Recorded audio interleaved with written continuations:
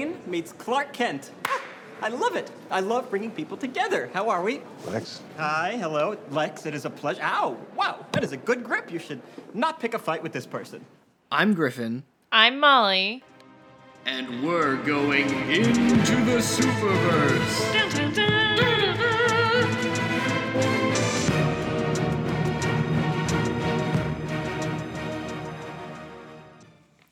Well, it wasn't as bad as we dreaded it would be. No, it really wasn't. And for the third time through, I think I'm finding some sort of newfound appreciation for the good parts. But I still got a lot to bitch about. And I'm ready to prepare my argument anti-Batman Okay. in this week's episode on Batman v Superman. Dawn of Justice. What did you... Oh, no, please don't let me stop you. Dawn of Justice. Thank you. Yes. I just wanted to be dramatic.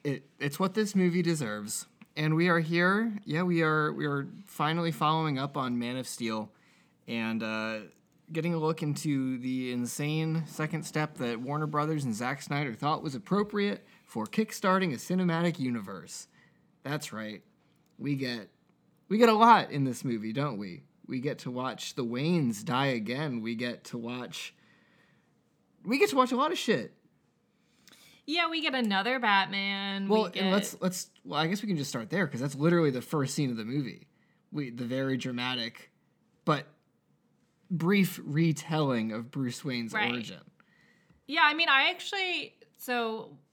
I'm like whatever on getting another origin story, but I thought this was beautifully done. It was very visually pleasant. I liked that it was like during the credits and like the music behind it was really good.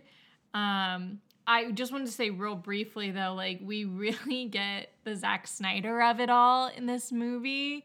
Oh yeah, he is not hiding his style here. In fact, he's slapping you over the face with it. Which is fine, but it's honestly, this is the first time I've watched this movie since we saw Justice League and getting to see his version of Justice League. And it really made me like more aware of Zack Snyder as a director. Like I think the first time I saw this, I didn't really think much of like what he was bringing to it. I was more just like, yeah, whatever. It's another, I don't really care about this movie. It's another Batman thing, like whatever. But having the context of him getting his like 4.5 hour epic, I was like, this movie makes more sense now to me. I agree. And like, I've always kind of thought that Snyder is a style over substance filmmaker. And like, I am only saying that as somebody that, as far as Zack Snyder goes, I've only seen this, Man of Steel, and Justice League. I haven't seen 300, and I haven't seen Sucker Punch, or like the other ones that he's done. But I know that like, that's kind of what he does. He's very flashy. I would say like 65% of this movie, he did a good balance of style and substance. Yeah. I mean, that's putting it, I wouldn't go as far as 65%. But really? I guess he's doing a lot of storytelling, but I guess, like, that's not as good as, like, towards the end of the movie, I, like, totally check out, like, the Doomsday fight. Like, I just don't give a shit. That's the worst part of the movie to me. Yeah. But even there, like, the visuals I enjoy. Like, the fighting and, like, how he does, like, the slow-mo and he does, like, these, like, focus pulling shots of when Wonder Woman and Superman are flying. And I think that is very cool, but I could not give less of a shit about like what is being conveyed by those shots. I guess 65% is generous because I don't really care for the story that's being told, or at least I don't think it's been done well. I had it in my notes a couple of times where I thought it could have been done differently and maybe better, but I'm sure we'll get to that. But yeah. Absolutely. But the beginning is very, I think, was a cool Zack Snyder touch on like this really sad thing with like the music and like the close up on like the pearls. Like I thought that all worked really nicely. Yeah. Like I agree. And I did kind of like do like the obligatory eye roll. Like this movie started pre-production a year after The Dark Knight Rises came out. But at the same time, if they're having to make the assumption that they want to get like new fans, which is like everyone knows Batman, but not a lot of people went to go see Batman Begins, I guess. So they're like, we got to do this again, just so everybody remembers. I don't like, though, that he didn't tell a new story. It is literally the same thing that was in Batman Begins. Right. He had no new take on it, no new version. Like, literally down to the pearls falling and breaking. Like, that is from Batman Begins. Well, that's from the original comic. Like that's like iconic Batman imagery. So I wouldn't say that that's like directly aping Batman Begins. I think that's just him like wanting to. I guess, but even like, so Batman Begins did like a slightly different version than I think the flashback we get in the 90s ones. And I think I don't think we get a flashback in the Batman, but do we get like reference to the scene? Only insofar as like we know that his parents got killed, but no. I just feel like we've seen different versions of like Thomas Wayne and how he responds. Yeah. Which has been done differently. Yeah. For sure. And like just slightly different. Like I get it. But like I think you could upgrade it. I guess. So what I think is like a missed opportunity and like something that never really was able to be addressed later on, if they were even planning on filling in the gaps, was like the version of Batman that we see in the movie is different. He's older and he's been through stuff that the other Batman portrayals on screen haven't addressed. He has this history with the Joker, and at one point there was a Robin, and the Robin is now dead. Whichever version of Robin it was. We know that in this series? Yeah. I knew about the Joker thing, but I didn't realize about So like that Robin. was the Robin suit in his Batcave that says like that has like joke's on you. Oh. Like that's very much I like, didn't understand that. in keeping with the Batman comic continuity where the Joker like kills one of the versions of Robin. And like that is all very fascinating, but it's a shame that I still think Ben Affleck does a good job of like portraying like a bitter Batman who's like been through shit, but I wish we could have seen some of that shit. Cuz I think part of the reason why the graphic novel that he pulled a lot from, which The Dark Knight Returns, is like that was expounding on like a lot of comics that came before it, which made it more impactful, and it had more time to focus on Batman himself, like going through like some shit mentally, like deciding that he's fine with killing people now and stuff like that. And this movie like crams in so much shit.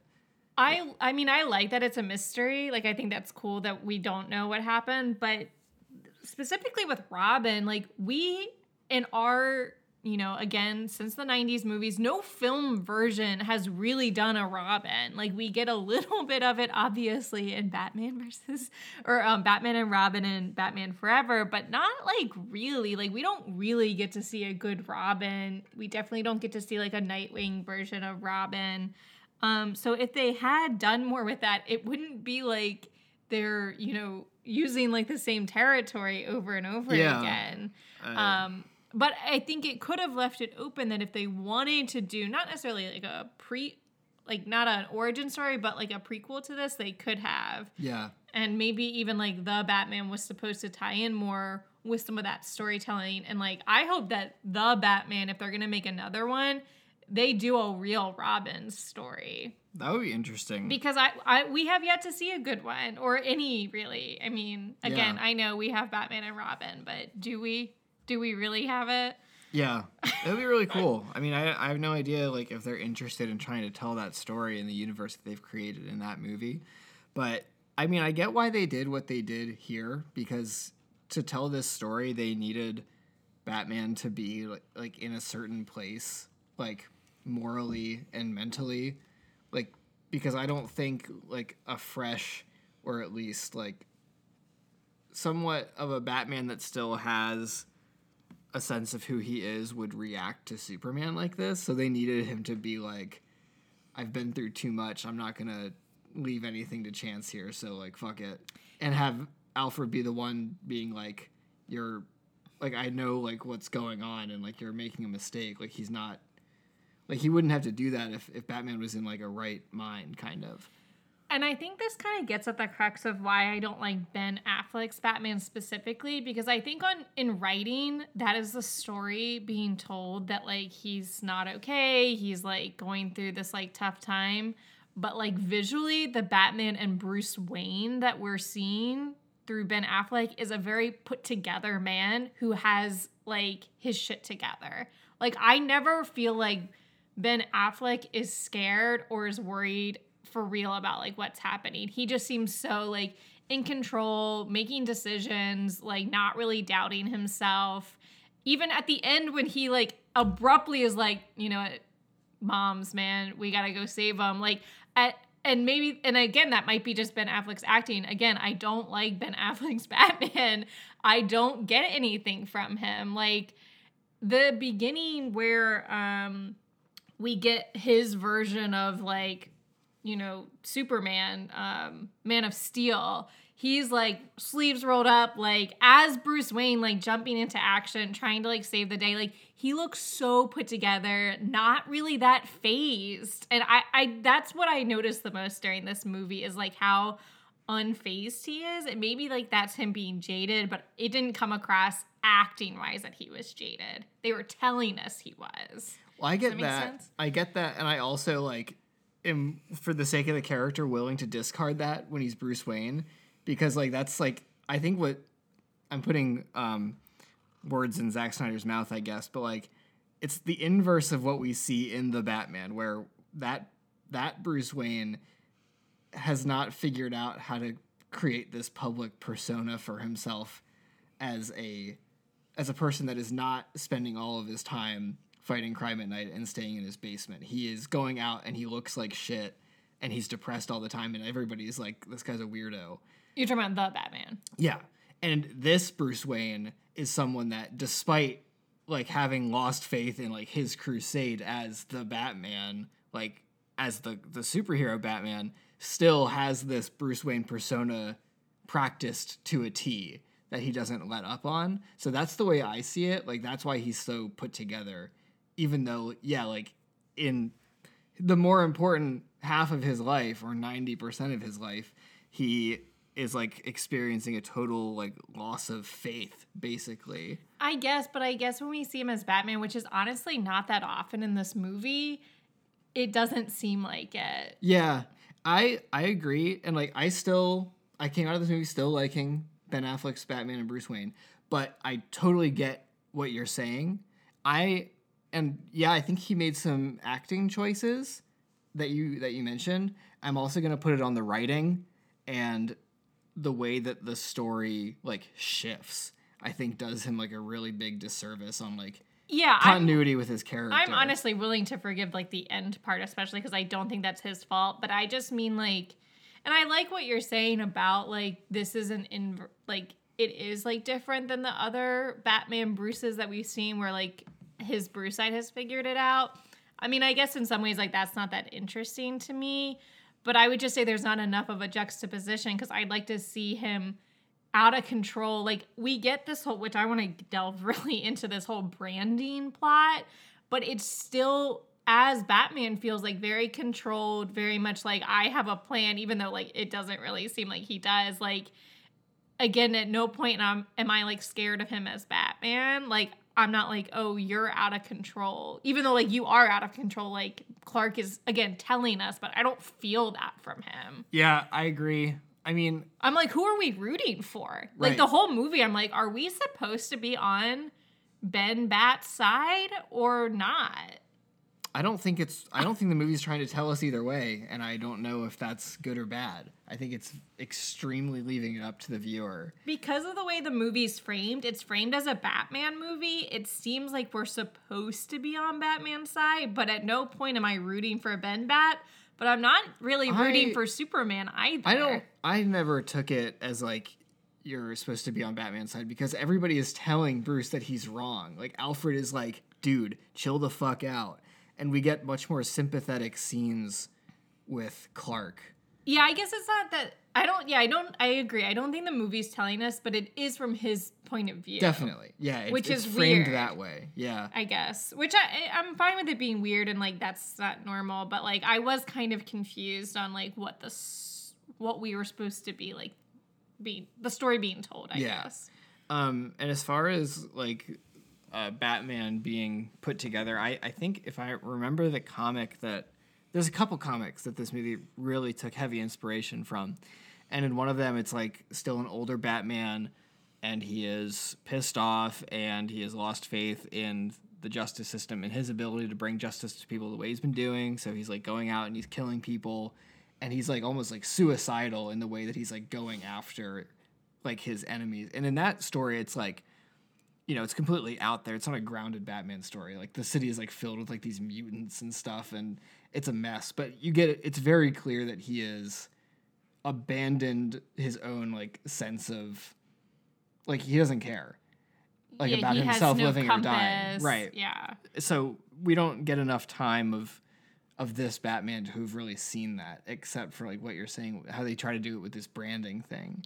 But like that all feels like very intentional Right. and not out of control. Yeah. I think it would have been interesting to see like someone in the town of Gotham trying to put out the bat signal, and he's just ignoring it because he's like, whatever, it's just going to be more criminals. Like he has a couple of lines that are good, like, you know, criminals are like weeds, like they're just going to keep coming up, like what we're doing doesn't matter. Like again, he's saying that. And then one of the best lines I think he says is like about being older than his father ever was, and like, and what do I have to show for it, kind of. I think that was like the sentiment of it. Yeah. And I thought that was an impactful line. But again, that was his Bruce Wayne. Right. I mean, and I could say this for so many different parts of this movie, but this is a sign that this was not the right choice for a second movie in this franchise. If they knew that they wanted to introduce a Batman, it would have been so much more impactful to establish this version of Batman in his own movie. Yeah, I think Batman is only Batman because of his backstory. Like, Superman can be Superman, and you don't give a shit about his backstory because, well, one, we all know it, and it's not that, like, interesting. It's like, okay, he's an alien. Kryptonite's no longer there. He grew up on a farm. Got it. Yep. Like, we don't need that much, and he doesn't have much of a personality, or at least this version doesn't.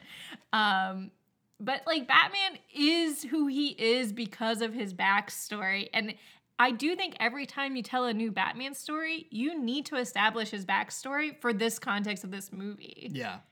Yeah. I mean, I totally agree. And I just think that in a movie and cinematic universe full of missed opportunities, this might have been the first and one of the bigger ones. I think there's a lot of potential here, and I am still mad, like I said on the Batman episode that we did, that we will never get to see Matt Reeves' vision for this version of Batman, because I think that would have been very interesting, whether it was a prequel or a sequel.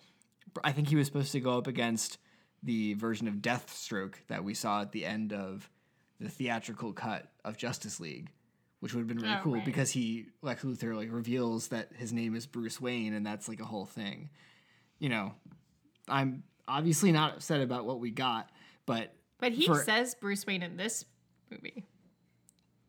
Oh, wait, what? Jesse Eisenberg Oh, knows that it's Bruce Wayne in this movie. yeah, but he tells it to Deathstroke. Oh.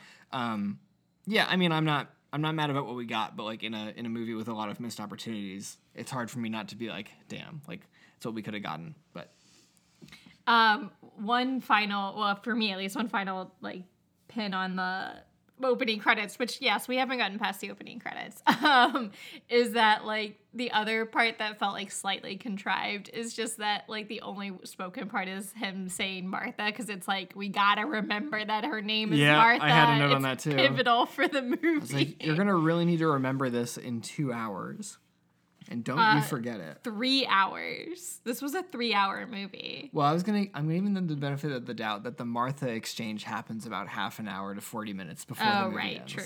You're And right. for the viewers or listeners at home, we have watched the Ultimate Edition. I've only ever seen the Ultimate Edition.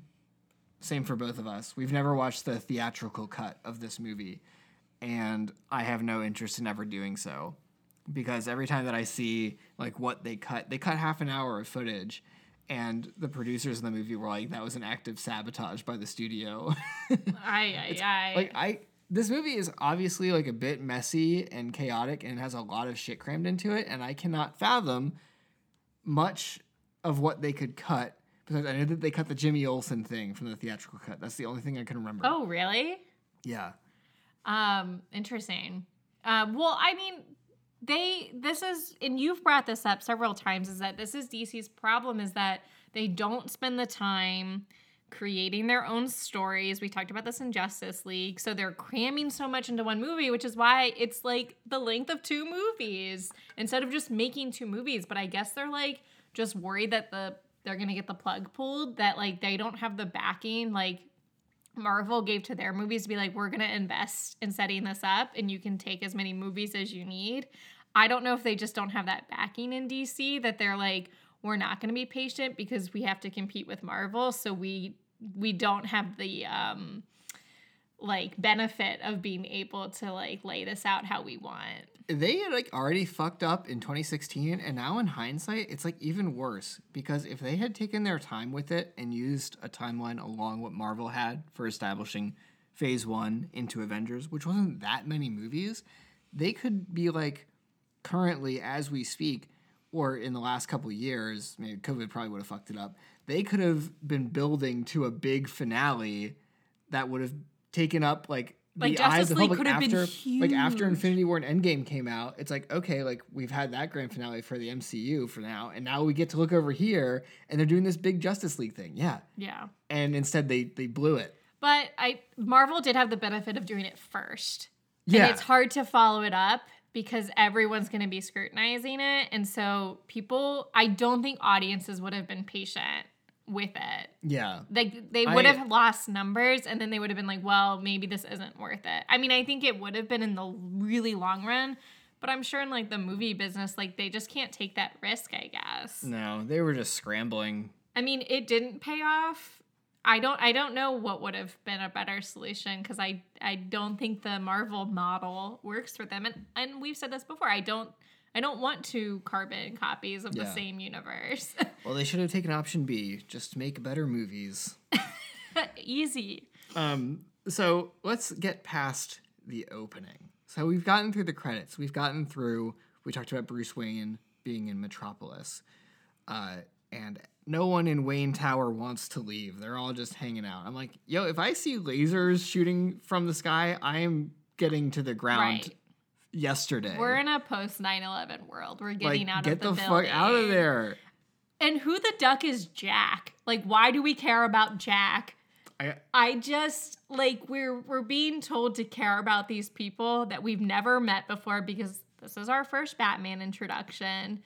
And I'm not feeling the way that Batman's feeling. I'm not feeling the weight of what has happened. Yeah, it's just some guy. Like, I don't know. I felt it more when we watched Man of Steel. I was like, oh man, this is rough. Like all of these buildings, but like they narrowed in on 2 characters that were impacted by the Superman quote unquote attack. And therefore I didn't care. Yeah, that was a mistake. Like, so many people were getting killed, so I don't know why we didn't just, like, zero in on, like, all of the carnage happening around Bruce and not just, like, a couple Wayne Enterprises employees. I mean, like, when he sees, like, the little girl and, like, the mom is clearly just, like, dead in the wreckage of the tower, like, that was fairly effective for me, but I agree about the Jack thing. I don't care about Jack. And I don't really care about Wally or whatever his name is. I don't understand the line where he says, whatever you say, boss. Like, because did he get his name wrong? Is that what that's supposed to mean? No, I mean, I think, no, I Do think. you know what I'm talking about? The line where he's like. He was like, you're the boss. No, I think that guy's supposed to just be like a loyal employee. I guess. Like, I don't think he was delivering that line with sarcasm. Because he says, like, your name's Wally, right? Or your friends call you Wally? Well, he has a name tag. Yeah. Or something. So he's like, Wallace. Like, they call you Wally, right? Well, yeah. I don't get what you're... And then I took that as, like, no, nobody calls me Wally, but you're the boss. Like, so you can call me Wally. Like... I mean, I guess. I don't know. Like, I don't know. Like, I didn't even, like, remember that line. It's a weird line to me. It is. I think they were just trying to establish that, like, Bruce having like rapport with this guy or like his employees, I guess. Yeah. Because I think like I don't know. That whole plot with him is kind of weird. I mean, I think it plays into Lex's plot pretty cleverly, but I think it falls flat because I don't think they followed through with it. yeah, I like a lot of stuff in this movie. I think I'll come back to that. So like, it starts to get real chaotic, like early on, because I think this movie has a lot of the first like 10 minutes is like this has a lot of promise. We have the opening credits, we have the thing in Metropolis, and you understand like what Batman's drive in this movie is going to be. It's like he's worried and he's like witnessed the destruction of this firsthand. You know he's going to blame Superman for it. And then immediately we get like the kryptonite being dug out of the ocean with like no dialogue really, just being like, all right, we found it. I'm like, okay. I and didn't then mind we that. immediately go to Lois in Africa and I'm like, what is like, we don't see Superman unless it's like, you know, the Metropolis thing until a significant chunk of the movie, which I guess is on purpose, but it just felt like they ping-ponged a bit. They did, but in hindsight, after you just laid it out like that, we're getting Lex Luthor's plan Yeah. right there. I guess so. Yeah, that's true. We're getting the public opinion about the incident. We're getting the kryptonite, and then we're getting like what's gonna like get politics involved, I guess, or get like a domino to fall, which is like the stuff in wherever they are. Look, I gotta say, when we first watched this, or I watched this back in whenever the Ultimate Edition came out, this went completely over my head. Like the whole like setup thing. Like later, It's way too complicated. When they were explaining it later, like after the woman has the bullet, I was like, "Yo, like what? What did I miss?" And I think my friend that I was watching it with, we were both like, "Hold up, we need to pause. We need to figure this out." Like, it's good, but they did one too many things. Like, I don't think they needed the woman addressing Congress and the bullet and, like, the sunglasses guy. Yeah, like, there was just one too many things to, like, do a red herring. Yeah. That I was like, no, we're already not following, so you don't need to throw another, like, it's so caveat. convoluted. And it kind of makes sense that someone like Lex would go to such great lengths to like make it like just to try to like obfuscate it. But as a viewer, I'm like, I just needed like two things. We didn't need to go that deep. Yeah. I mean, I think at the beginning it's good to be confused and to not really know how this is going to be impactful later. Yes, that is true. Like how they just start shooting like each other. We're like, okay, what's going on? Is Amy Adams okay? Yeah, right. I agree. I don't know if she's a good journalist. She gets there and immediately says, "Are you a terrorist?"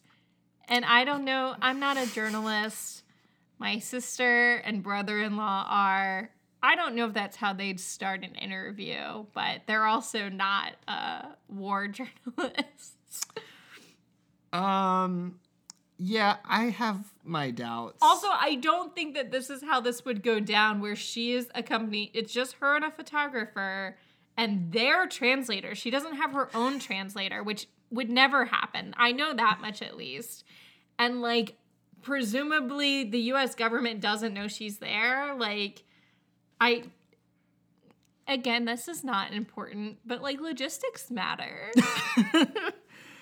Yeah. No, like it seems like she lands in wherever they are. Like I don't think they ever say. It says it's like somewhere in North Africa. Yeah.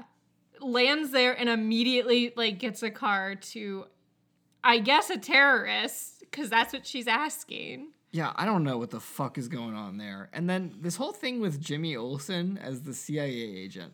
So, in a vacuum, interesting concept. You know, embedded spy as a journalist. He's got his very indiscreet tracking device. Why does it blink light, CIA? You couldn't have fixed that? I mean, it was from the 70s. buried inside the camera. But good on Sunglasses Guy. He don't fuck around. No, he knew. He knew what he was doing. But I gotta say, like, to me, this scene tells me that Zack Snyder had no, like, plans for the future of Superman as a character. Because, like, I can only name so many side characters from, like, Superman, you know? There's not that many people.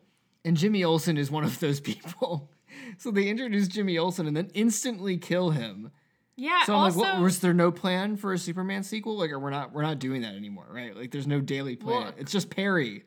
Zack Snyder doesn't like Superman because he's too happy. He's too hopeful. But I don't know why it needed this. Like, it actually makes sense that the theatrical cut, I guess, didn't have this because it has no bearing on the whole story. It does not matter at all.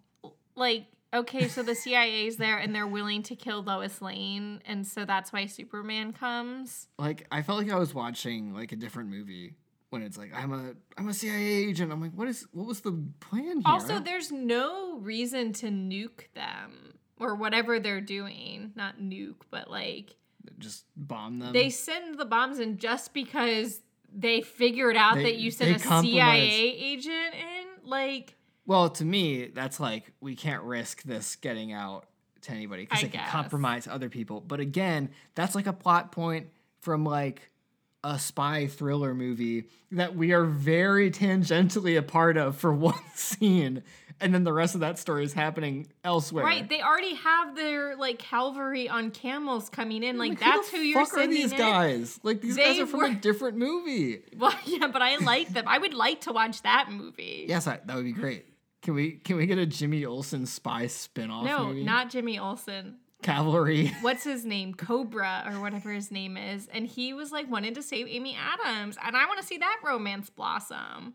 Well, we have no choice but to hashtag restore the Snyderverse. I don't remember if his name is Cobra, but it's something like that. Sounds right. He has like a code name and he's like lead camel guy. Lead camel guy. I think they're on horseback, but I would prefer it to be really fast in camels. the rewrite, they will be on camels. Camels are really fast. Well, nature facts. When they want to be. Thank you. We need the context. Now, this scene does present literally, this is I say this in earnest, like my favorite line. One of the, I guess it's like the terrorist guy. Oh no, it's like his like second in command. He says, ignorance is not the same as innocence. And he says that to Amy Adams because she's like, I didn't know, which he's like, okay, but you're innocent. You're being ignorant on it doesn't mean that you're innocent. Like, you're still part of the problem. Like, he used you to get in here. And I just thought that was a really good line. Terrorist man dropping truth bombs. Not regular bombs this time. You're looking at me funny. Do you think that's a dumb line? No, I think it's like, I just didn't remember movie. it at all. And I'm like, yeah, that's a good line. But like, again, like, is that supposed to like, does that mean something for the movie at large? Like, can we apply that to anything here? I don't think so. I didn't actually, usually I do kind of, think about a theme. That is not the theme of this movie. Yeah. Someone wrote that and they were like, that's a good line. Yeah. So my next note, because I guess we go from that scene and we go into Gotham, where we get these cops watching a football game, and I'm like, it seems that Gotham's football team is canonically garbage. Well, we don't know how that one game ended because Bane ruined it. That's true. Yeah, maybe all Universe Gotham had a good team, but this one got like a shutout, and it was embarrassing. But those cops weren't going to go do their jobs until that game ended, so it had to come to an end. And this is where we get our first look into the whole deal with Batman branding criminals. What do you have to say about this? I don't understand what we're doing here with the branding. So sounds like it's kind of a recent thing that Batman interrogates somebody. He's disposable now, and he wants the cops to like finish the job. And so but then he also wants the other criminals to finish the job. So he brands somebody that he has dealt with, and then when they go to jail, they get killed. And I don't understand why the other criminals in Gotham are motivated to kill a branded criminal. Like, what? Well, I was wondering the same thing, and Wait, did I recap that correctly? you absolutely did, because we see that series of events play out. I think the reason why he's doing this and why they fucking shiv that guy in jail is because they know that this person talked about something. Like, if Batman is interrogating you, you're probably gonna, like, give up some information on something that you weren't supposed to give up information on. And the branding is proof that that happened. It's irrefutable. Like, and even if they don't know that they snitched, they know that he had an encounter with Batman, which means he probably snitched, and that's enough. But then why is Batman doing that? He is discouraging people from snitching. Well, I mean, yeah, I don't know. I think he's just doing it because he's sadistic. Well, I think he's doing it because he doesn't want to kill anybody, but he wants them to be killed. Yeah, he does want them to be killed. Also, I think it's also just, it is discouraging the snitching, but I also think he maybe in a way is just like trying to discourage people from like even, like they see like that's happening and they just like get out maybe. Maybe they're like, he's trying to like instill so much fear in them. It's like the early Robert Pattinson Batman in the movie before he sees the error of his ways. He's just like, I'm going to just like inflict horror on these people. And like, even like further in that scene, like when the cops find him and he's like doing a very questionable job of like hiding in the corner and then like swoops out of the building, it's like selling him as like scary.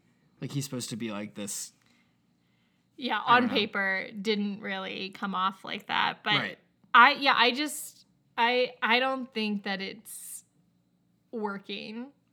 And the only other reason I was like, it's like because this guy was literally like trafficking women, that it's like I'm branding like the ones that are really bad. Kind of how like even like no matter what, like pedophiles are gonna get like fucked up in prison because like or at least in movies, it's like implied that like even if people in jail like won't tolerate that kind of thing. Like even though I might have killed somebody, I'm not gonna tolerate a pedophile or whatever.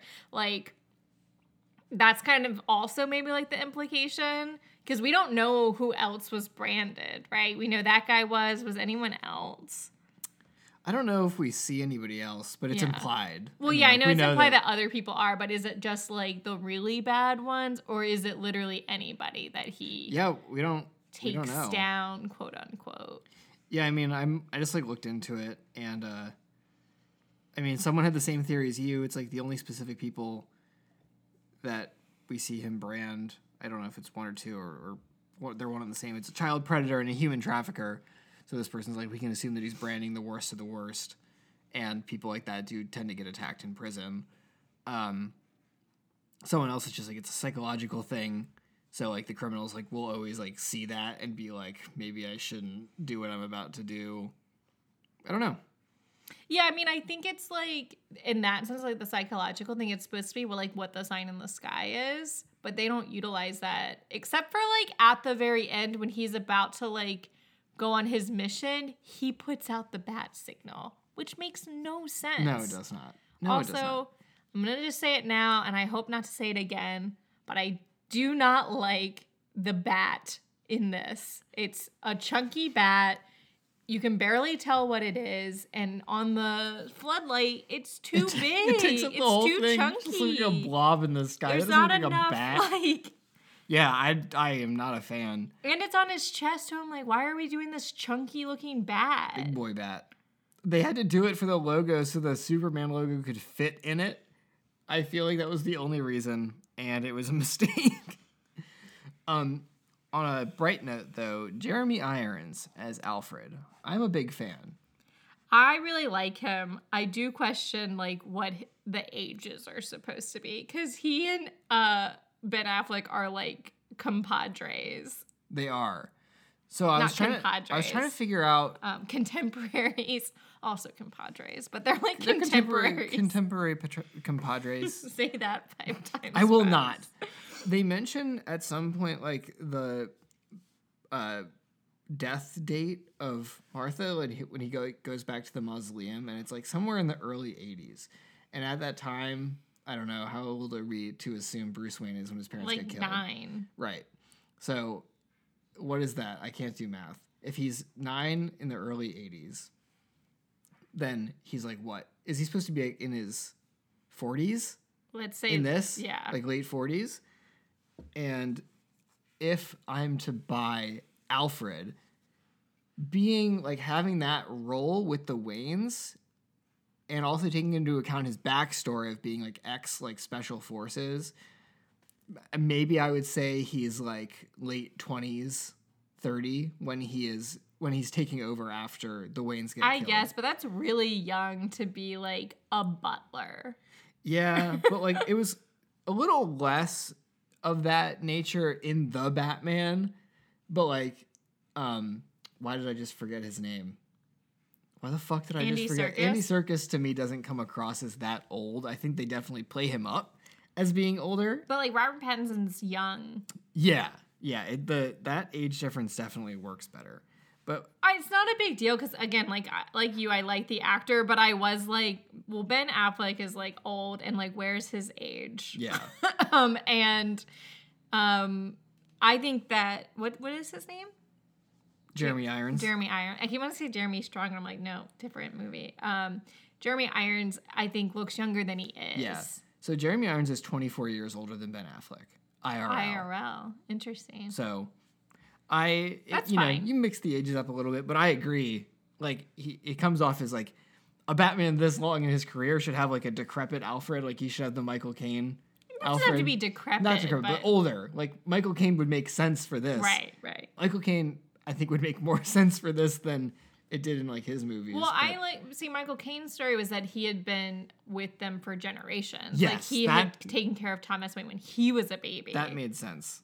So, but yeah, I like how he's just like he's very stern and like, yes, obviously he's still helping Batman like with his crusade, but he's not letting him forget that he might be making some mistakes in his own way. And then like, he never really got enough time on screen in this movie or in Justice League, but like I like when he pops up in Justice League. It was very entertaining. I feel like he was in it the right amount. Like he acts as a mentor when Ben is asking for it, but knows that if he's not asking for it, he's not going to really listen. Yeah, that's true.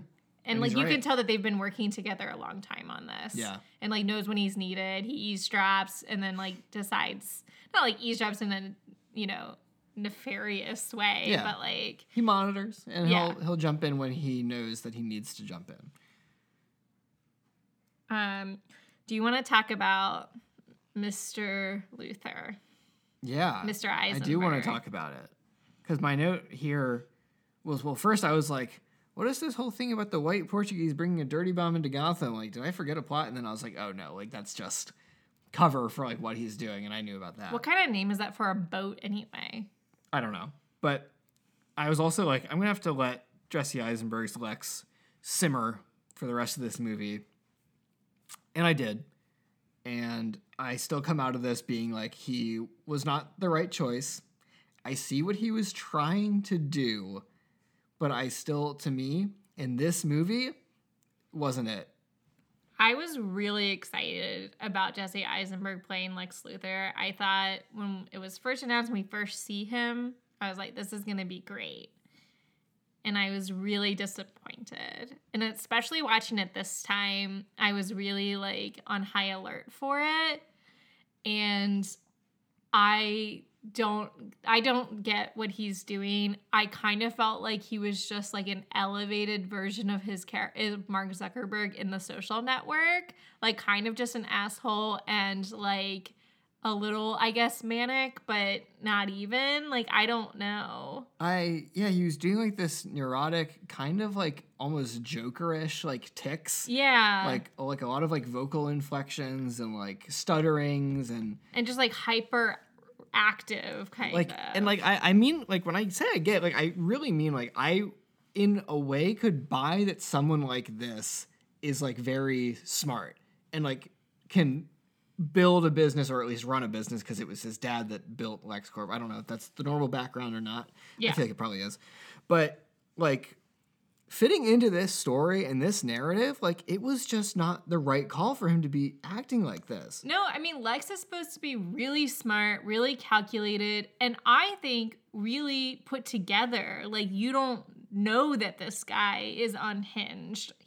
He's not supposed to be the Joker. Like, and I think he is kind of doing, like, some version of that. Yeah, and like his plan that he executes takes like utmost precision. There's so many moving parts. So like the story is telling us that this guy is precise and calculating and evil and is able to mastermind this plan to make Batman and Superman fight each other.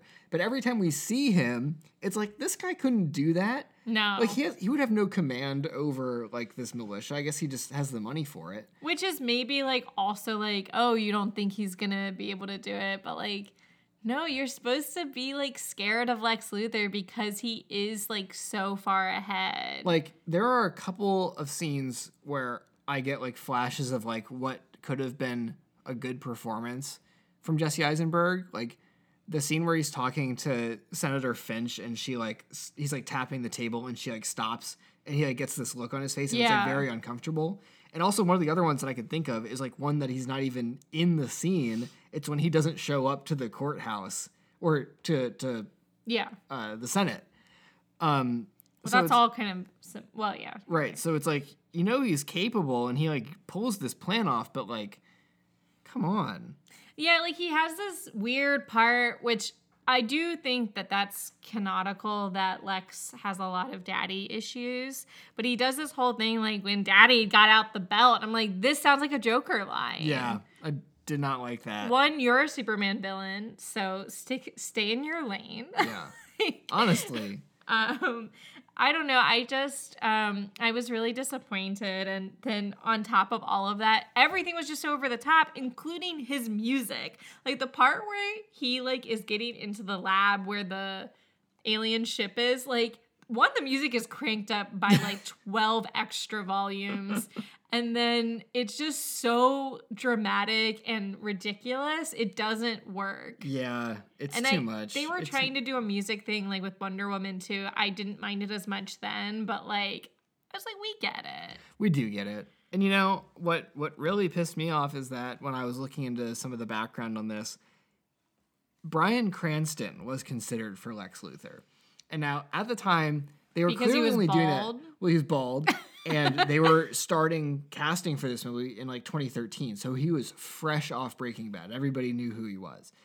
And like, I don't even know if he would have been like the perfect choice for it, but like someone like that, like an older person coming off as like intimidating, I think would have been much better. I don't think it needed to be an older person, especially if they wanted to do like he just inherited his dad's company and like, let's see what he's going to do with it.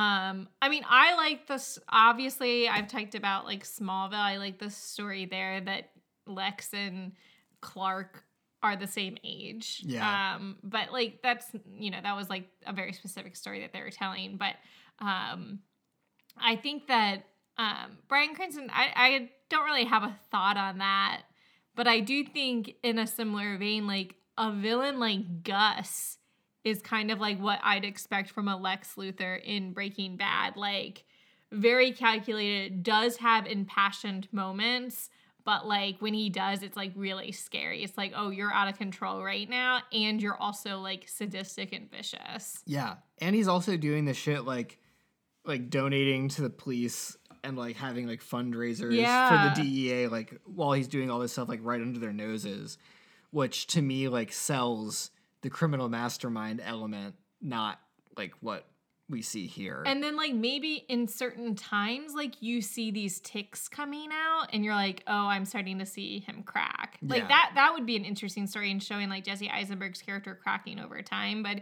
he starts out cracked. Yeah, he's going at like 200% this entire movie, so we don't have a reference point for like a baseline. Like, I don't really know if I like Jesse Eisenberg as an actor. Yeah, I don't know either. I haven't really seen him in that much. He's done some good stuff, but like, yeah, I agree. So sorry, Jesse, if you're listening. I know you're a fan. But yeah, I enjoyed the movie on this viewing more than I have before, but that did not change for me outside of a few key moments, unfortunately. I mean, I do think whoever directed it like chose a specific way to go with it, and I think he did a good job for what he was trying to do. I just don't think it worked in the larger story. Yeah, I agree. I absolutely agree. Now, I feel like I kind of jump around, and I mean, we're a pretty long way into this episode and have quite a bit of the movie to cover, I guess. So, I mean, I just had a couple lines that I wanted to highlight, and then we'll move on with the plot. One is a line from Perry at the Daily Planet saying that no one buys papers, period. And I'm like, damn. Even in the DC universe, journalism is a failing industry. Why are all of Lawrence Fishburne lines just headlines? They are. Even the lines that aren't supposed to be a headline are just headlines. Yeah. He's a dick in this movie. Like, all he does is just, like, bother Clark. Zack Snyder hates Superman and ruined the characters that they created in Man of Steel, even though didn't he do He did Man of Steel. He fucked them He's over. like, I'm going to make the Daily Planet a miserable place to work. If he'd done a Man of Steel 2, it would have been like the Daily Planet's trying to unionize, but Perry's like a super anti-union manager, so everybody gets fired, and Lois Lane has to like start doing like YouTube vlogs to make money. Yeah, no, it's not good. Also, like, they had a traumatic thing that they all went through as a team, and now they're just like... They're good. Yeah, really hated Lawrence Fishburne's writing. Yeah. Perry's like, don't talk about it, guys. We've moved on, and you all need to move on. It seemed like he was doing an impression of J. Jonah Jameson. Yeah. Like, that's not... I feel like that's not who this guy is He's supposed like, to be. headline, because that's what J. Jonah Jameson... whatever, you get it. Yeah. Triple J does. Yeah. Yeah, headline, and read something off, and shut up. And like fired. Manning Just Kate, kidding, you're hired. Spider-Man does this. It's like, no, we don't do that here. Also, the Daily Planet canonically loves Superman. Yeah. Like, and I mean, they address that. Like, they have Batman say something about that being like, well, every time that your guy like saves a cat from a tree, they write a puff piece about it. Do I not own this paper? Yeah, like, that was that was good. I don't know if I've really gotten there, but I do. I love that exchange. That's one of my favorite scenes in the movie. And that's actually one of the parts that I like Lex in, even though he's not being intimidating. I enjoy it. And the Lex introducing Bruce and Clark. Yeah, I think that's probably... firm handshake. You probably heard it because that's our beginning clip. Oh, yeah. And now the other line that I want to highlight, and this is not something that a person would ever say in real life, is take a bucket of piss and call it Granny's peach tea. Is that Holly Hunter's line? Yeah. And you know, like, look, man, like, I like Holly Hunter in this movie, but like, damn, like, that line did not do her service at all. Like, do not make her say something like that. There's no way to deliver it naturally, and it's just setup. It's just like weird, clunky setup for this punchline later, and I'm like, you couldn't figure out another way to do this? This movie was written backwards. It was like, we want this Martha thing to happen, so now we have to put it in earlier.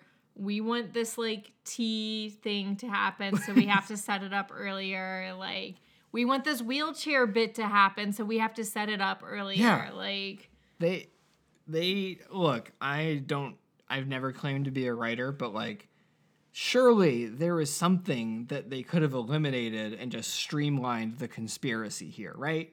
Like, the tea thing didn't need to happen. She knew that he wasn't there. Right. They could have showed us that scene in a way where she has the dawning realization without having a mason jar full of pee on her desk. right. But that's all I have to say about that. I know I've done my fair share of Ben bat bashing, but I do have Say that 5 times fast. I do have another question. Another B. The butt nudity. Did Ben demand Is that contractual?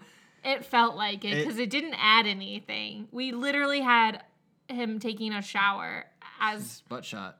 Was that in the theatrical release or was that bonus for us? That would have been hilarious if that got added into the Ultimate Edition. I mean, it could have been. Well, what a time waste if it's in the theatrical one.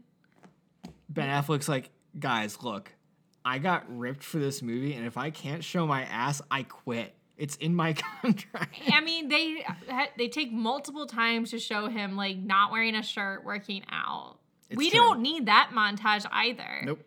He's Absolutely already not. supposed to be fit because he's supposed to be active Batman. Yeah, there's a meme about this being like, in order to prepare to fight like the strongest individual on Earth, Bruce Wayne does push-ups. Like, I would have trimmed that bit for time. Absolutely agree. Forgot about that. You Very forgot funny. about the butt nudity? I forgot about the butt nudity. That is, I think, PG-13 levels of nudity, but I did forget that the Ultimate Edition is technically rated R, which I find interesting. Oh, It's that the same doesn't thing. seem like It's the it same thing that needs they to did be. with Justice League. There's multiple F-bombs, which is probably enough. Oh, I don't really notice that, so. Well, I like only noticed like a couple because I was like, oh, like I wonder, like I don't know if there were any in the theatrical version. And so I briefly talked about the Bruce meeting Clark scene, and that also coincides with our first sighting of Diana Prince. Prince is the last name? Yeah. Wonder Woman herself just chilling at the party. Yeah, I mean, this is another thing that should be really cool, but is clunky. Yep. Like the way she is introduced is odd. Yeah. And the reason that she's there is very contrived. It's that he has a picture of her. Look, like, I don't mean to get ahead of myself, but yeah, like, if they just didn't do the fucking Lex Luthor has a Google Drive folder with little icons for all of the superheroes that, hey guys, they're going to be in the Justice League in a couple of years. Here's their trailers. Like, what? But in this scene alone, I actually don't actually mind that. And I don't mind him having the picture. I mind that that's her like sole purpose in this movie is to retrieve now a digital picture. Like, you're not getting that back. It's digital. It's not an NFT. Everyone knows that Lex doesn't have backups. It's not an NFT. It is quite fungible. It's quite fungible, Diana. Yeah, that's a shame. I just think that there was a room for a better introduction to her character in this movie, and the fact that they like kind of shoehorned it into revolving around this picture was a waste. But like, I think like It's a good hint for her movie. totally. But like, her screen presence in this movie is cool. Like, obviously, she's like supposed to just be presented as like this mysterious person Right. at this party, and like we know that she's like obviously rich because she like gets into the sports car and leaves. But yeah, I don't know. I still don't even really know if this was like the best place to introduce the character. Like, I guess it was. Like, I don't know. Like, I'm imagining like what the Wonder Woman movie would have been like if she hadn't been like introduced here first. Like, if that would have made a difference at all. I mean, I think it worked in the sense that they were definitely trying to build rapport between her and Batman, Bruce Wayne, and like they carry that through in Justice League for better or worse. Like, I don't have a strong feeling on the romance that they're trying to start there. So like in that sense, like for what they were trying to do, I think that made sense to introduce her in this movie, and then like for her to fight with them, I guess. But I don't have a good suggestion here on like what would have been a better reason, but I'm sure people paid to do this could have come up with one. You certainly would hope so. They are making a shitload of money off of it. I also think that, I mean, I could say this about a million movies, but it would have been really crazy if they hadn't put her in the trailers for this. Yeah, that would have been more fun. But they put like everything that involved her in it, which was a shame. I had forgotten actually just how spoilery the second trailer for this movie was, because I had not seen it when I originally saw the movie. I've gone back and watched it since then, and like I cannot believe it. They put virtually every plot point into it, and the end of the trailer has Lex like revealing Doomsday, like in the trailer. I'm like, you could have at least, that was the shittiest part of the movie. You could have at least left that as the twist. At least there'd be something to reveal. But yeah, and I guess her story is also that she has been retired for a long time. She's like given up. Yeah. Like until now. Like that's, yeah. But I don't think that's consistent. Definitely not with Wonder Woman 2. Well, we don't talk about Wonder Woman 2. Yeah. Yeah, I think it was consistent with the first movie, but definitely not. They kind of like retconned that. But this was like supposed to be her first time like engaging with humanity like in that way in like almost 100 years. So, yeah, and I don't know if that like came across as well as they could have. I don't know if they had planned that part yet. I'm going to be honest with you. Well, just like her making the decision to help out, like I don't know. I think they maybe could have done a little bit more on that. Yeah, I agree. Her stuff is probably like the thing I find least upsetting about the movie and like the writing. Because I do think it's hard to introduce a character like that when like she's about to get her own movie. Like we had the same problem with Captain Marvel being like introduced in, what was it, Infinity War or Endgame? It was the post-credit scene in Infinity War. Yeah, before her movie came out, and it was like weird. Yeah, but she wasn't even in it. Like that was just like the pager, like with her symbol on it. That was what was shot before her movie. That was Endgame, right? They shot the stuff that she did in Endgame before Captain Marvel. Oh yeah, I think you're right. And it was like weird. Yeah, like it didn't work very well because they hadn't done her movie yet. Even though it came out like I think reverse, it just was kind of clunky her being introduced in Endgame. Definitely. It's like the antithesis of Spider-Man being introduced like in Civil War and then having his own movie. Yeah. Even though like that could have come off as extremely clunky.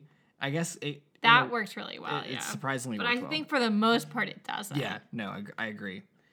Now, I don't know exactly what prompted this note. It must have been like a conversation that he had. It was either with Lois or his mom, but it was just like, I find that the movie poses all of these philosophical questions about Superman's nature and his position within or above humanity. I find that all very interesting. And once again, I really wish that they had done another solo movie because I think giving these themes a bit more room to breathe when it's not crammed in with this plot about him fighting Batman, having to explain all of Batman stuff, there's a lot to delve into there because it's like clearly this huge internal struggle for Superman. And if we had gotten like a more contemplative movie where he is like dealing with all of this while fighting, obviously there would still have to be some sort of bad guy.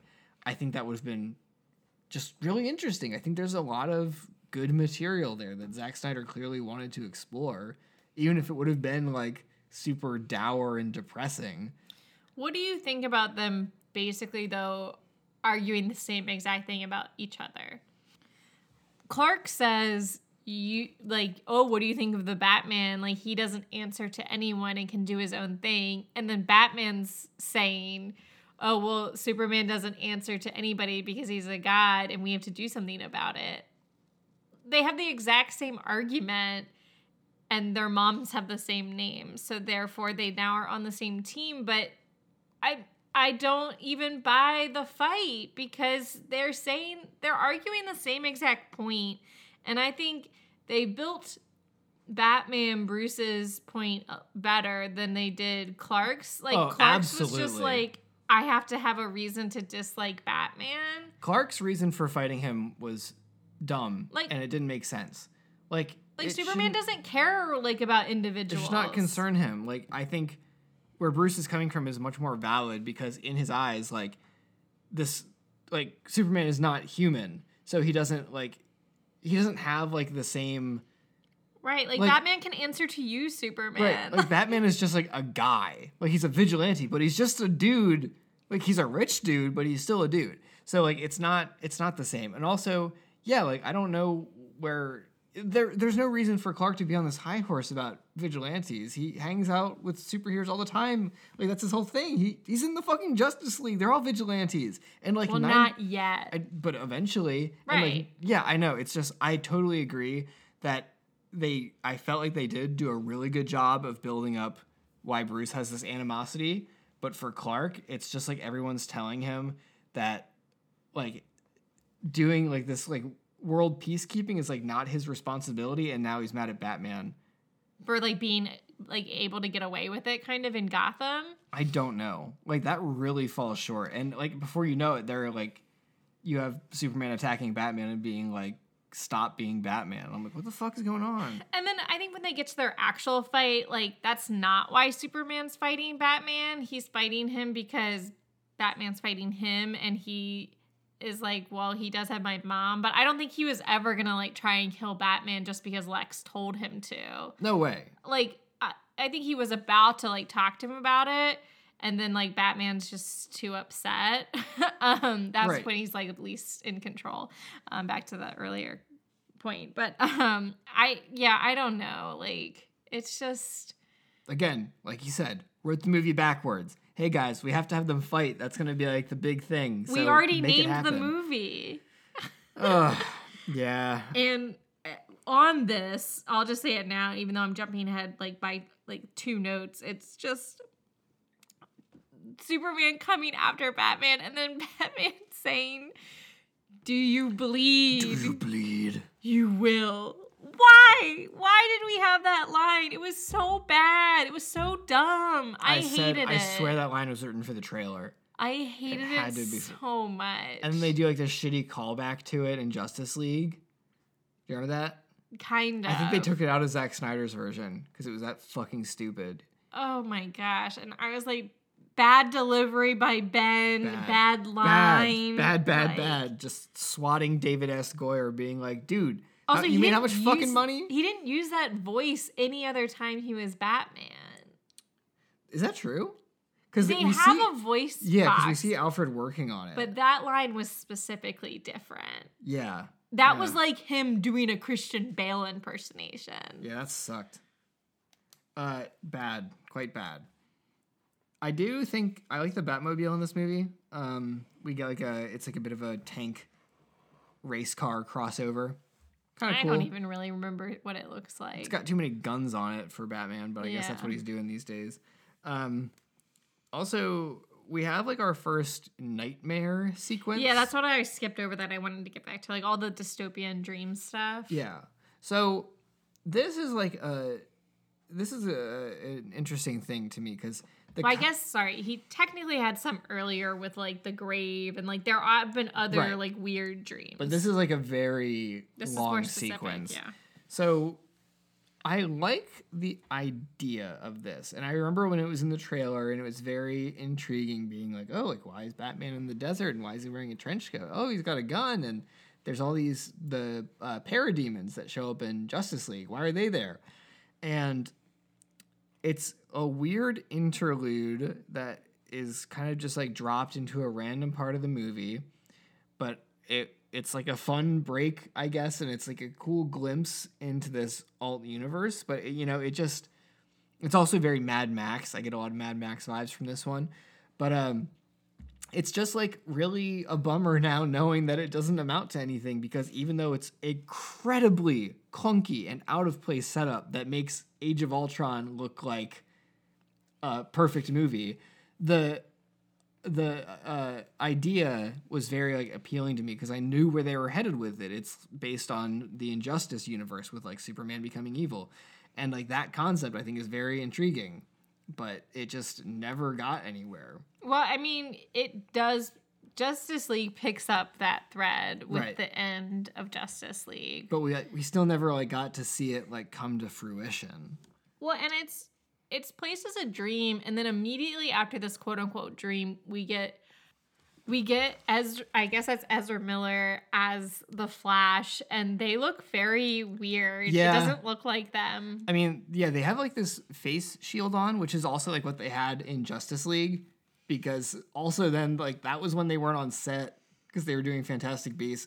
and also just covered in like CGI effects. Like, yeah, it's hard to tell. Anyway, but it's right after the dream, and I'm like, is this also part of the dream? Well, I thought that was cool because they do a thing where it's like, yeah, like Bruce Wayne like wakes up off his desk and he's like, oh shit, because he just got, I don't know what Superman did, it ripped his heart out of his chest or something. Yeah. Yeah, and then have this moment, which everyone is like, well, what the fuck is going on? Because like at this point, like when the movie was released, like I don't think Ezra Miller had been cast. I don't know if there was. Yeah, because there's a Oh, well, that's surveillance true. clip. Well, I don't think people knew. Okay, Like, it wasn't. Yeah, that's what I mean. Like, it wasn't like publicized that any of this would be in there, or maybe like people thought that they would have like the cameos setting up Justice League, but obviously like not whatever this was. So then doing that, and then having Bruce Wayne wake up again, but you see like the papers fluttering from where the Flash like disappeared. I thought that was really cool. Yeah, but I like the, oh, am I too early? Yeah. Oh no, like follow your gut. But then it's like, but that's not what happens. Well, it's, I guess like what they're implying is like we don't know. Like in whatever alt universe this was, like whatever happened, like that, whatever caused that event still never happened in Justice League. This was still set up for something else that involved Lois getting killed, and we just never saw it. No, I think it's the same as Justice League. What makes you think it's different? It has to be different because like Superman like never like goes that bad in Justice League. No, that I'm pretty sure that's what the end is when they're In Justice League? Yes, But that's still like the alt universe that's continuing from this, but we that's never. what I mean. Yeah, but I'm saying we never see like what sets off that alt universe. Oh, because Lois Like, never dies. because we don't. Yeah, like we don't see the reason why Flash has to do that. Right. So that's what I'm saying. Like I don't know what the plan was because I know that there was supposed to be a second Justice League movie, and this would have been a lot of ground to cover. So this could have been a very long plan for the future that we never got to see. I think the only reason they did this was so that you could actually see Superman using all of his powers. Yeah, probably. Okay, so now trying to move along here, we get the plot with, is it Wally? That's what I said earlier. Yeah, but, it's Wally. okay. And so he was like crushed, lost his legs, and Bruce has been trying to like send him like compensation checks, and he's been returning them with like angry things on them. What is the reason that he's upset with Bruce Wayne? I think it's Lex has been manipulating him. But this has been going on for months. I think we're supposed to think that Lex has gotten to him and is manipulating him. But like And, like- Lex doesn't meet him until like this movie. Well, I think And he bails him out of jail. it was. I feel like we're supposed to imply that like Lex is behind that somehow. Like Lex is intercepting those checks because he knows that this guy was like a victim of Superman and is trying to like isolate him and put him in a position where he can be the one to come in and be like, "Hey, I'm going to help you," and then get him to do And this like thing. makes Bruce feel like he's responsible. Yeah. I think Okay, it's just another fine. cog in the giant machine that Lex is building. And so then I do get like Lex is like manipulating him, and then like it is kind of a plot twist that he didn't plan to do the bomb. But then I feel like we kind of just leave that whole bomb plot. Well, I mean, I think that's just kind of the end of it. Yeah. I mean, it didn't. It like, just seemed like a lot of setup, and then it was. I we think it moved was on just- so quickly. Yeah, we did. Again, like the movie just had too much. There was not enough time in the world for it to be able to cover all of its plot points. But I mean, I thought the Senate scene was pretty effective. Like in this, especially because like I knew what was coming, and like I don't know, just like all the build up to it. Even though I was complaining about like the peach tea thing, I really loved it. I mean, it was brutal that Lex leaves his like assistant. I or whatever in there. know. I feel like that was like his most like villainous moment. Yeah, that was a good Lex. Because she's Luthor like moment. at his side like the entire movie, is clearly like in charge of a lot, but I feel like it's just like to make it believable or something, like, oh, Right. like, well, Lex wouldn't have done that because like his second in command was sitting right there.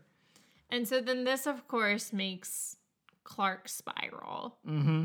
And another confusing thing that goes against all of what we learned in Man of Steel was he says a line along the lines of, I'm just living a farmer's dream from Kansas. Like implying that he's just doing like only what his dad dreamed of, and his dad didn't have big dreams because he's just a guy from Kansas.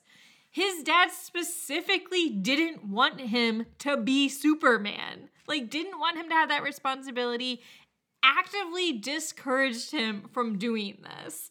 And now we're being told that he's living his dad's Kansas dream? No, thank you. He didn't die in a avoidable tornado accident for this. Very upset. Yeah, stupid. Just kind of dumped on Man of Steel there. Yeah. Like, Zack Snyder is written and directed by the same people, and yet is morally and ethically opposed to everything that it set up for Superman. Why do you hate Superman? Look, I could...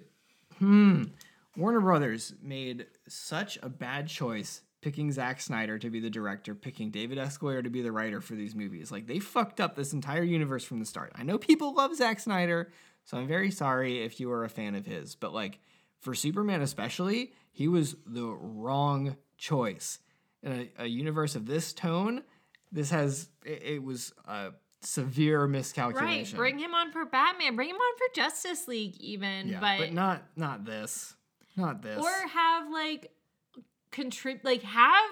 what would have been kind of interesting is if they had literally somebody directing for Superman and somebody directing for Batman and showing like complete clashes of visual styles of them. Like anytime you see like Superman interacting with the world, it looks very different than the way Batman's interacting with the world, and that could have been really interesting. Jesus Christ, that would be not having like two completely separate directors, but that would be like that would probably be a mess, but also like that would be really cool. Yeah, that would be awesome. And like subtle like differences that like would make sense in a movie, but like I think that, and they at minimum should have had like different people writing those characters instead of the same person being like a sad jaded boy the whole time writing for both of them. Yeah, agreed. Well, so I know I already bitched about the meta-human file folder earlier, so I won't expound on that too much. But it does come back here, and I think I had already said this in the Man of Steel episode, maybe, because we were talking about it a bit. This should have been a post-credit scene.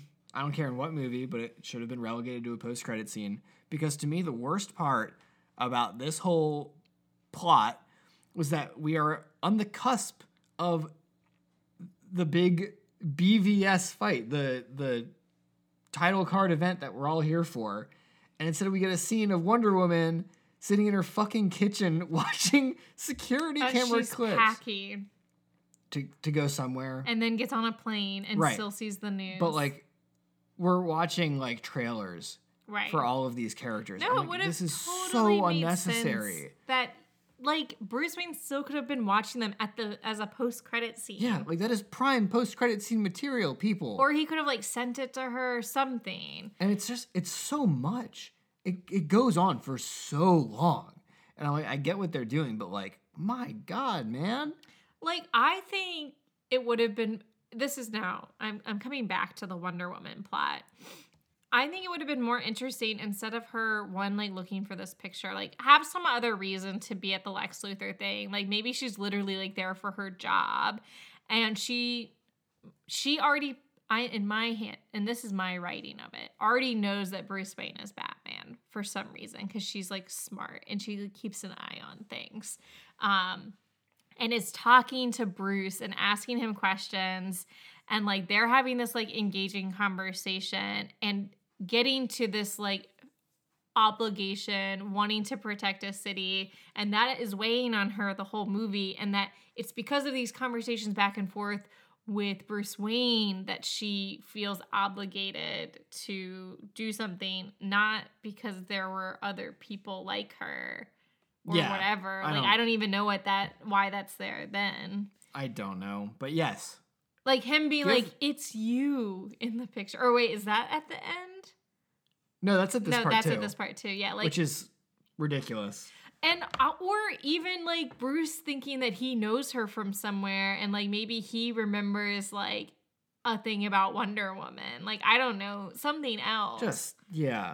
I just really thought this was like terrible. I don't know who came up with the idea of just like, let's have Wonder Woman. This is a Wonder Woman reaction video to superheroes. Like, that's what this is, and it's so goofy. Also, I'm imagining like Bruce typing the email that he sends to Diana with the picture. He's like, "It isn't you. Enter, enter, enter, enter, enter, copies picture. It is you." Like, I don't. And then, of course, they play the Wonder Woman music again. I like some of the times that they do the Wonder Woman music. When she actually comes into fight, it's just like, it's on repeat. That's what you sure Molly said. She was like, is this just looping? Like, is there... like, yeah! And I was like, okay, we get it. I gotta say, though, I like this theme, and I like the opening 2 seconds that they put on repeat way better than what they insisted on using in Zack Snyder's Justice League. Every time that she was on screen, they had like just some chorus going, like, that was for Aquaman, I thought. No, it's for Wonder Woman, and they do it so I don't like that much.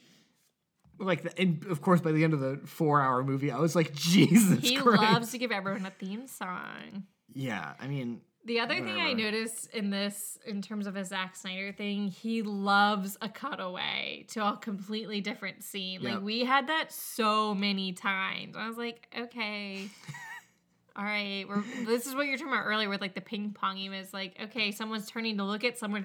Where did you see them? Yeah, Like, okay, can we just finish it? Finish one scene? No, we cannot. Okay, we are at the fight. Okay, some of us are almost at the fight. Some of us, we are almost at the fight. Does Batman really think that Superman had anything to do with that bombing? Like, genuinely? No, I don't think so. I don't think he does. That's more about public opinion to fuck with Superman. Yeah, I don't think that affected what Bruce was going to do. Whether that caused any like cognitive dissonance or not, I think he was already coming after Superman, and that really had no bearing on it whatsoever.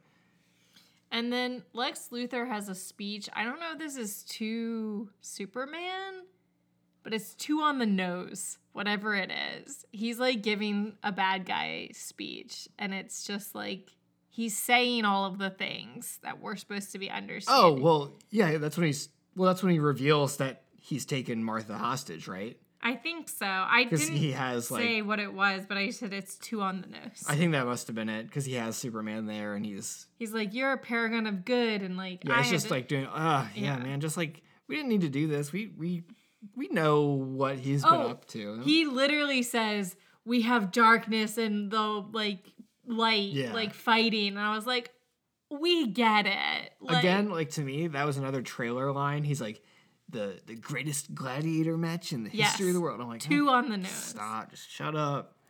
Yeah, I don't.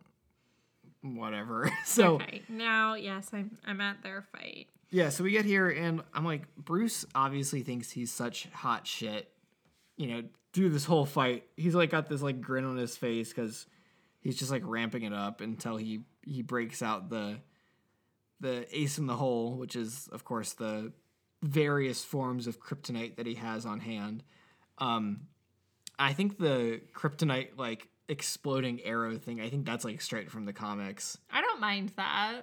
No, I actually think that like they did a good job with this fight, because like that's always been like a meme about Batman being able to beat anybody if he has like the time and planning, but they managed to do a good job of being like, I can believe that with his tactics and what he has on hand, he can hold his own against Superman in this scenario.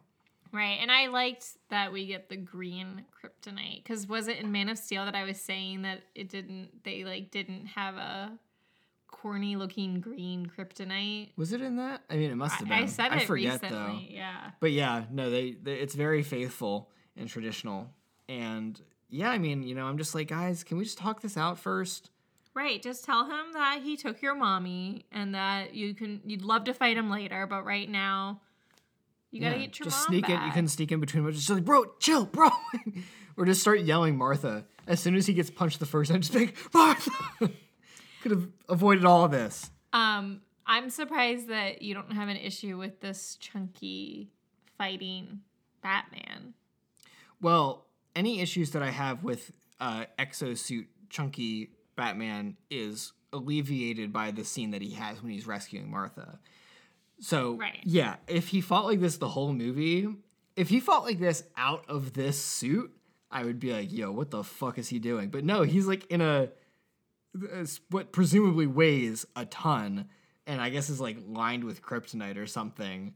He looks like he's one of Tony's Iron Men. Yes, like, he does. It was like one of the outfits. big ones from the Iron Yeah. Legion. And this is also like right out of the comic that I mentioned earlier.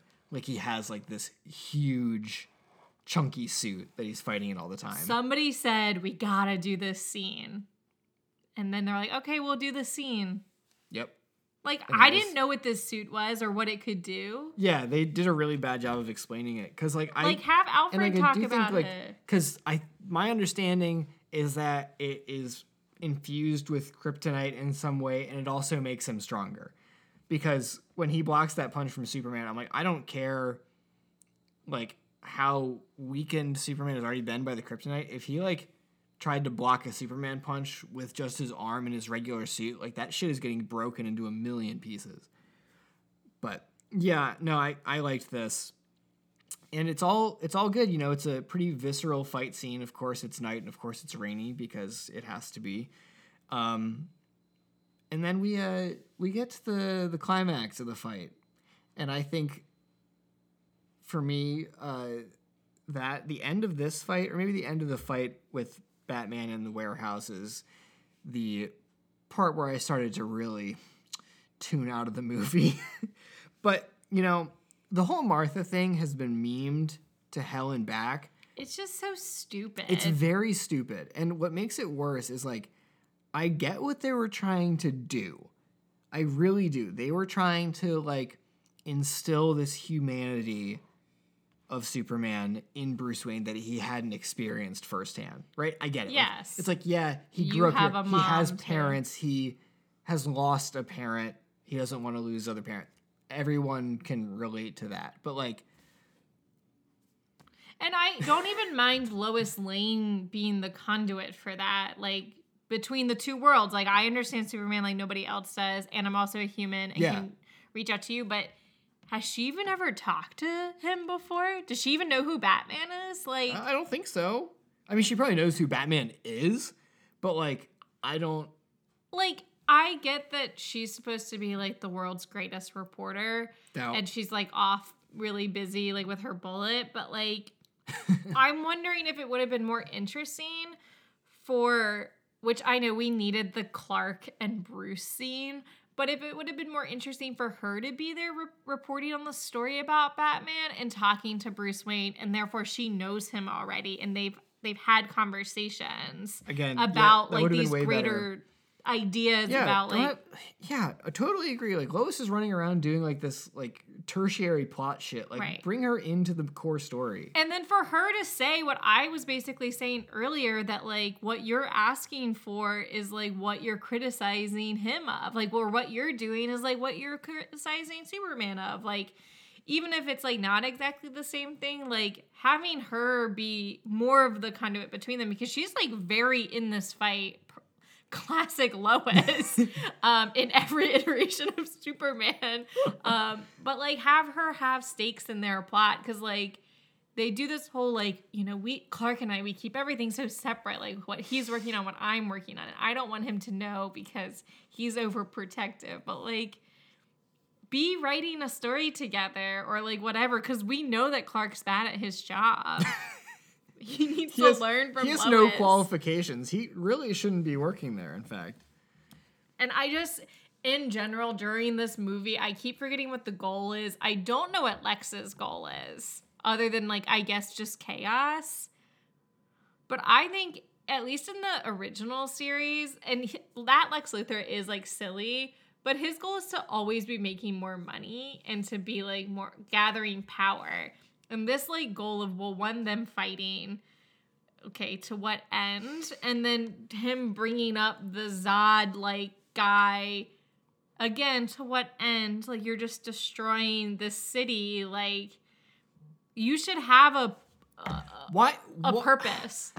They could have, I guess. Well, that's what. So, if I remember correctly, Kevin Spacey, Lex Luthor, his whole thing was like real estate, right? Wasn't that his bit? Wasn't he trying to get rich off of like property? Yeah. So I was like, Kevin Spacey, who are you talking? I thought you meant what's his name? Who plays the original? Gene one? Hackman? Gene Hackman. No, not yeah. Gene. I don't remember Gene Hackman's plot, but like they could have just like shoehorned in some dumb shit, being like, "Yeah, I'm gonna unleash Doomsday, so he blows up Metropolis, and then I get to rebuild all of it and get all the contracts." Yeah, and have him have any, even if it's a dumb reason and irrational, have him have a reason to dislike Superman.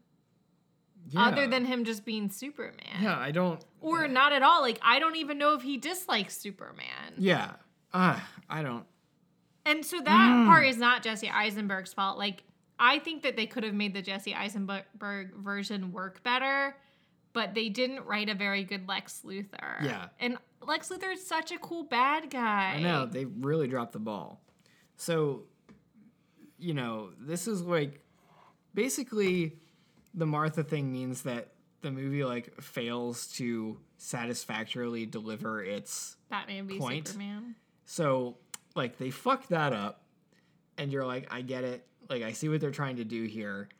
And then we get this great scene where, you know, Bruce Wayne turns on a complete dime after Lois Lane stops him from After he 2 seconds away from killing him. And he's like, Why a are you word? saying that Okay, I'm going to name? go save your mom. Why are you saying that name? Why did you say that name? Why?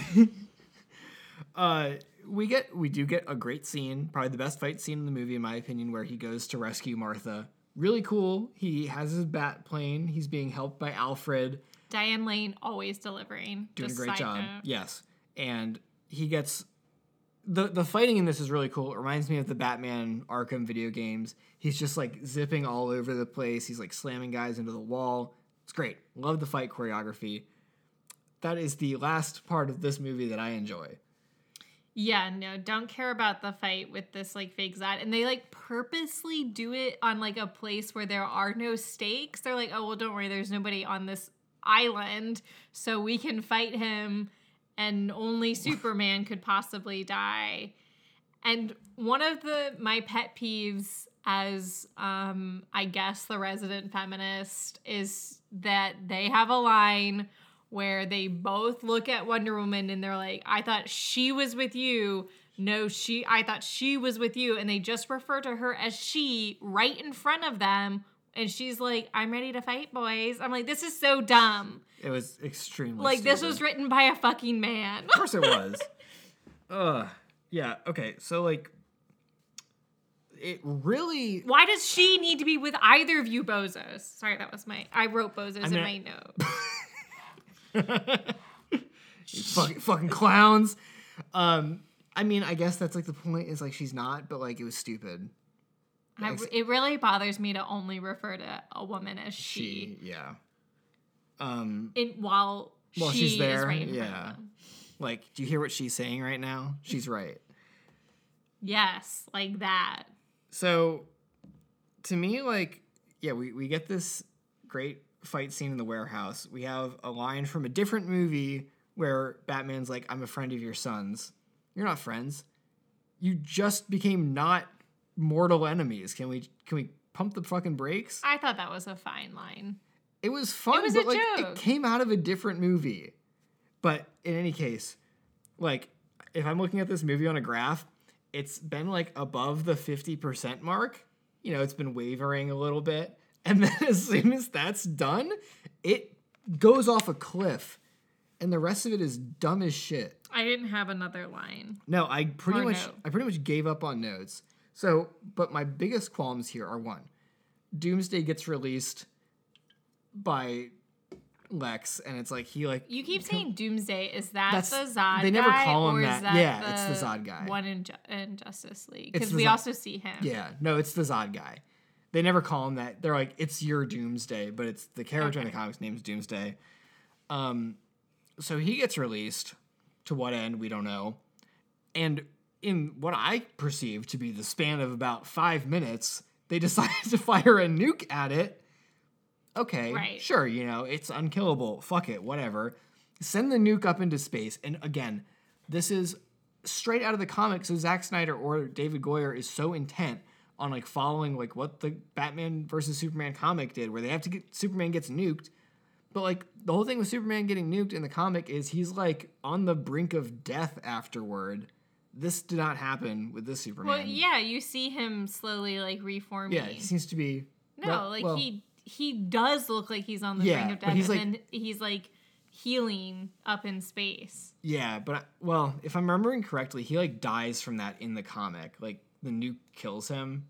I don't know. I think that would be lackluster if the nuke killed him. So yeah, but I don't know. It's just like we're fighting this big guy now. The stakes of the entire movie that we've been told about, like this ethical dilemma between the two of them, has been thrown out the window. Right, it doesn't matter. And now it's like a big spectacle, and also Wonder Woman is here. right. And I'm like, I do not care. Right, she has no reason to be there. Like, we didn't know that there was this internal strife happening with her. Right. I mean, I don't mind the nuke thing and then them realizing that, like, oh, what we do to it is just making it more powerful. I mean, that was the realization. I thought that was all fine. There was no need to have this fight. Yeah, and like, Or, like, fine, Jesse Eisenberg has a backup plan since, like, it didn't work, the Batman v Superman. But what is his ultimate plan? right. Like, if they had tied that in somehow, it would have been a bit more satisfying. Because just doing it for the sake of chaos is the Joker's thing. Right. Lex Yeah. Luthor has an angle. Like, that's what we want out of Lex Luthor, is to be angling for something Right. at all times. He's doing something as a means to an end, not just for the sake of doing it. And also, like, I think I've probably said this a bunch, because it was like my greatest fear instilled about what Marvel would have done in Captain America Civil War, and what they came very close to doing, which is setting up like this whole conflict and then having them kiss and make up and then fight the big bad guy at the end of the movie. They almost did that in Civil War, because the studio is like, oh, we don't want them to actually fight. Just have them team up and fight all the other Winter Soldiers. And they were like, no, because that would just be sacrificing what we've done in the first 90% of the movie. Well, And, I'm glad they didn't have anyone kill each other. Yes. Because you can't come back from Well, that. do you mean in this or in Civil War? In Civil War. Well, they were never going to, like, yeah, that wasn't on the No, table. I mean, like, the fact that they were fighting each other. Yeah, but they were never going to have someone kill the other person. It Right. was just like they wanted to follow through on like the tension and the clashing characters. And I don't know like what the movie would have ended like if Doomsday like wasn't part of it, but it's just like it means nothing, and it really pissed me off that like they killed Superman here, because he's dying to a character that we don't really care about, that we got introduced to 15 minutes ago, and it basically just like puts the rest of the movie like it doesn't matter because now he's fucking dead. That's the one thing that like I cannot believe, that when they pitched the first Batman Superman crossover movie that was setting up Justice League, they're like, it's a good idea. Right. Let's fucking kill Superman in his second appearance in this universe. Like, again, if they want to have them be on different sides, have them fight in this, but they resolve it enough to fight the bigger bad, and then them still having tension that they have not yet resolved, and that's a platform for another movie. Because what's even worse is that they didn't actually kill Superman. They immediately bring him back. Yep. It has, like, I mean, like, and they spent a lot of Justice League dealing with it, but like, to me, it was just like Zack Snyder was going to do Justice League this whole time. Like, that was the original plan. With was Superman. So I'm like, why did you do this? I don't know if anybody that listens has played the game Mass Effect, but they do this in Mass Effect 2. They kill the main character and then bring him back. And it's kind of, everyone's just like, damn, man, like, I thought you were dead.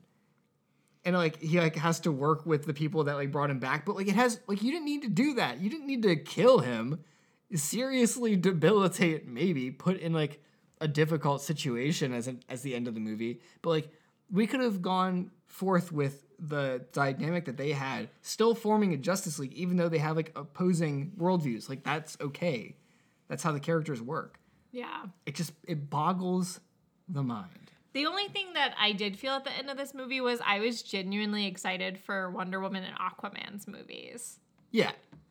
I will give them that, and I still think it is crazy that those movies came out so long ago and The Flash is still not out yet.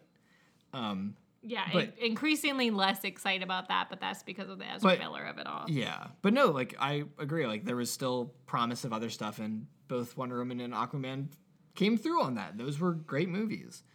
So at least there was that. But And Shazam. Yes. I don't have like a lot else to say about it, but I did find a quote from the writer of the movie, David S. Goyer, who also did the Blade trilogy, which, if you're keeping up with the pod, we just did Blade 2 last week. He did the Dark Knight trilogy, obviously did Man of Steel, and a bunch of other stuff.